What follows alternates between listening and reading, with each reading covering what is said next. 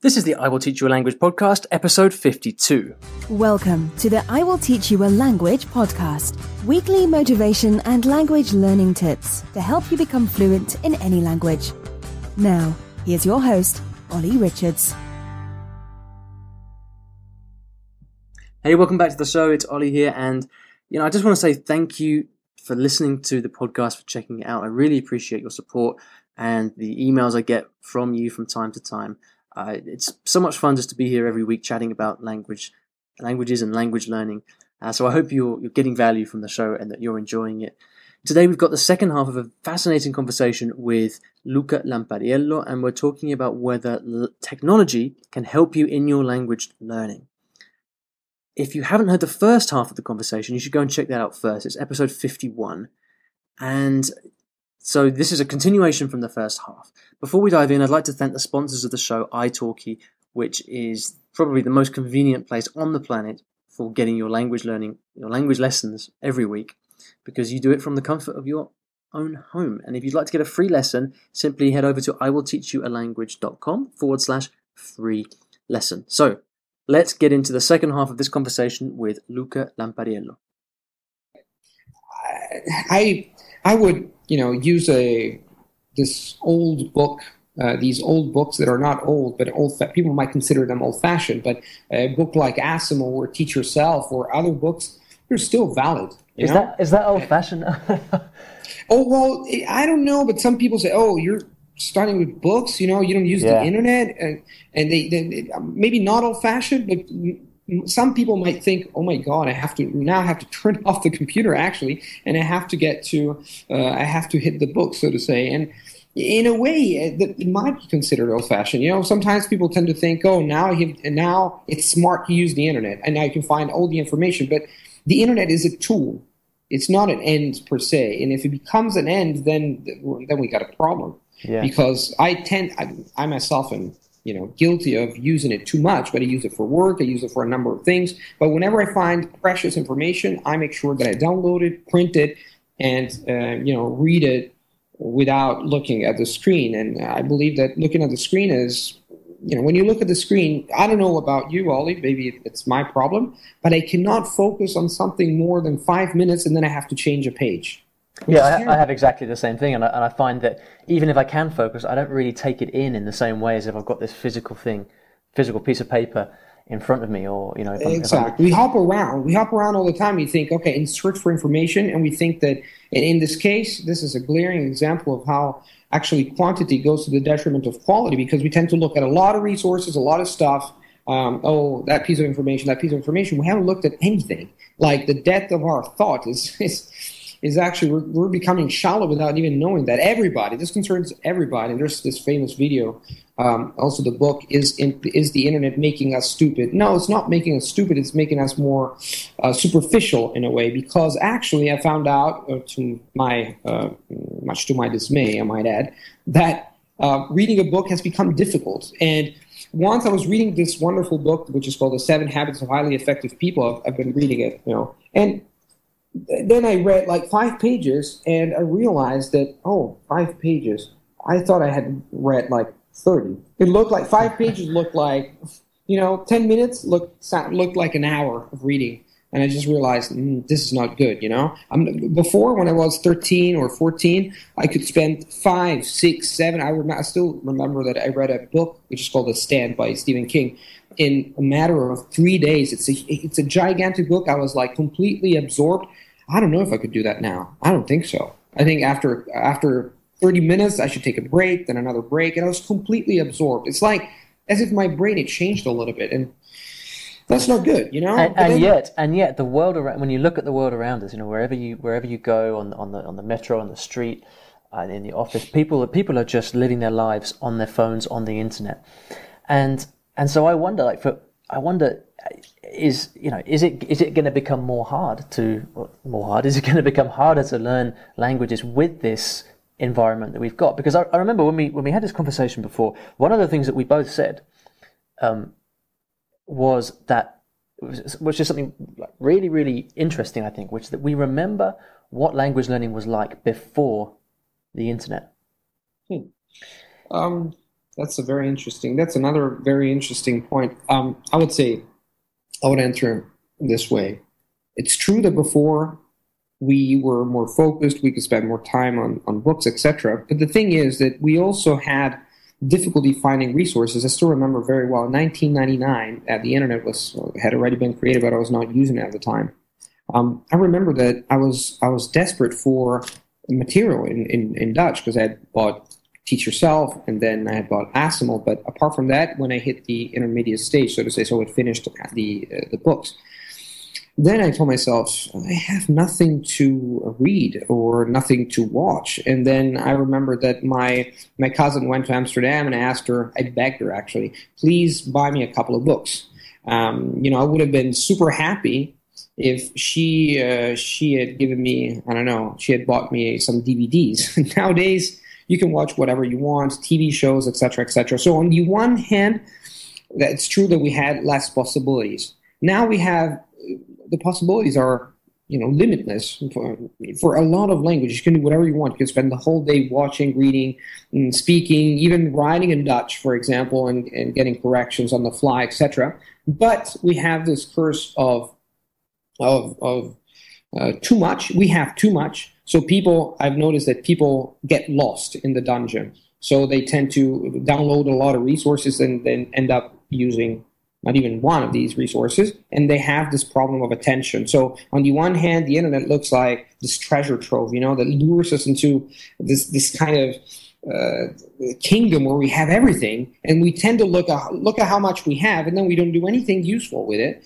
and then you have this attention span problem. So it's I don't think that the destiny of language learners depends on them. Meaning for every single language learner, it's up to you to tell yourself, you know what, this is the technology. It gives me a lot of possibilities, but it can also take a lot of my time. So it's up to you how to organize and to make decisions. And then if you have the courage of actually looking at yourself in the mirror and saying, look at how much time I spent on Facebook, look at how much time I spent hopping, from side to side, then, everything can change. But the problem is that it's a personal choice. You have limitless possibilities nowadays, but it's up to you to decide what you want to do with the technology. And that's the real key point here. I mean, it's a choice, but it's also experience, isn't it? I mean, the experience of, because I guess what I sort of really saw into that point was the fact that, because we grew up in a time where there wasn't the internet, or the internet was just at the beginning,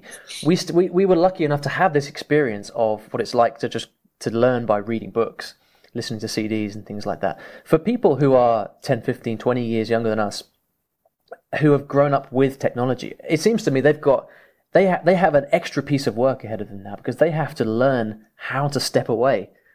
I agree. It's more difficult. I actually think I always tell my friends we're lucky that we were born in 1980, because we're talking about language learning, but you can see the detrimental aspects of the internet. Like a 12-year-old kid can watch porn. Can you imagine the impact it has on his or her mind? This is not just a problem of language learning. It's an overall destruction that can be dangerous. So you're right when you say that a certain generation, well, they're not doomed, but we also have the responsibility of telling them, look, we have had this experience, but they still have a choice of reading books. I think it's responsibility of the parents who are listening, and then also us to say, look, the offline world is still valid, and the online world is great, but you have to make proper use of it. And I think also, and there's a lot of smart people, so they will realize that something is wrong. The compulsive use of I've read an article maybe a couple of days ago about the compulsive use by teenagers of Facebook social networks is actually very bad for their health. And like the doctors themselves say, look, we had a problem. So a lot of people will find out that they have a problem, not even just, I can't learn a language, I can't focus enough. It's an overall problem.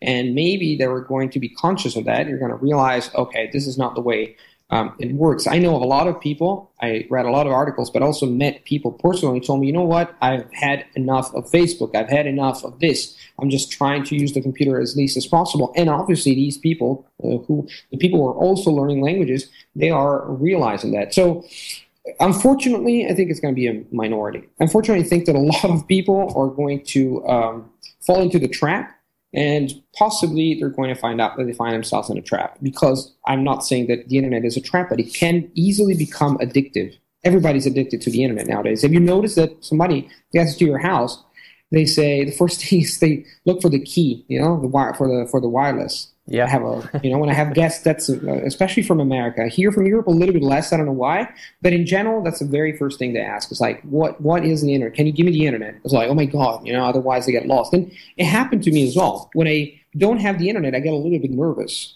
I'm not connected. Can you imagine 24 hours without being connected? Looks like 3 months.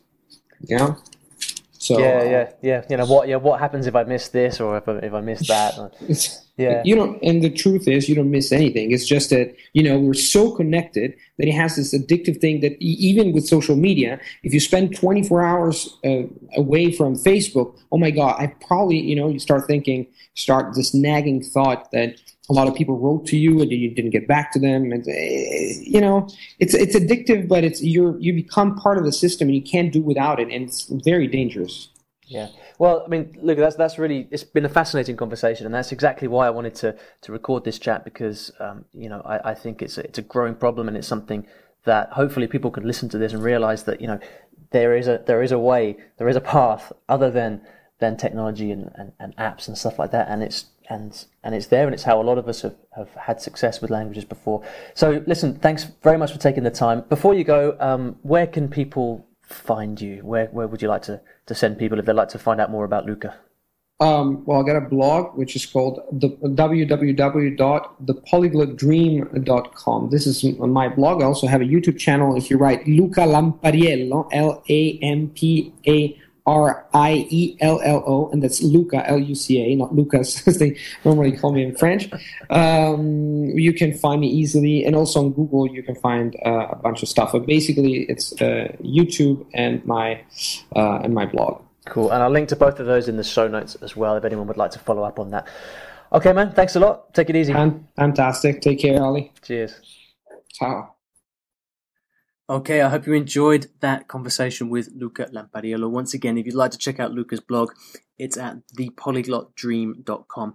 Now, I've also made this available on YouTube, this entire conversation. If you'd like to check it out on YouTube, on your phone or on your desktop, whatever, maybe save the video so you can come back and listen to it another time, or maybe share the video with someone that you know who's learning a language, and maybe he's either a technology fan or is a bit scared of technology. Either way, maybe they would get value from this. If you'd like to check out the video, I'm going to put all the links to Luca's stuff and this video in the show notes, which will be at iwillteachyoualanguage.com/episode 52.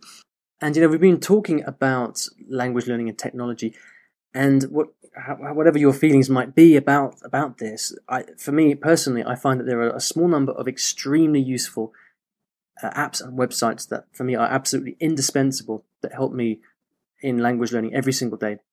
And I've put those all together in an ebook, which is available for free. If you'd like to get a copy of it, simply go to iwillteachyoualanguage.com. Just that, iwillteachyoualanguage.com, and right at the top of the page, you're going to see a box where you can get a copy of the guide. You need to put in your name and email, and then I'll send you a copy of the guide straight over. It's called 10 Essential Tech Resources for Smart Language Learners, and that's exactly what it is. So again, if you'd like to check that out, that's available for free on the website. I'd like to thank the sponsors of the show, italki, for your language lessons wherever you may be, on the road, probably not on the road, in your office, at home, in a hotel. This is the place where you can get your language lessons at a time and place that's convenient for you. If you'd like to get a free lesson, you can go to iwillteachyoualanguage.com/start speaking, and we've got a buy one, get one free deal there for you. Again, links to everything in the show notes, which will be at iwillteachyoualanguage.com/episode 52. Thank you so much for listening. I hope you found that valuable, and I'll see you in the next episode of the podcast.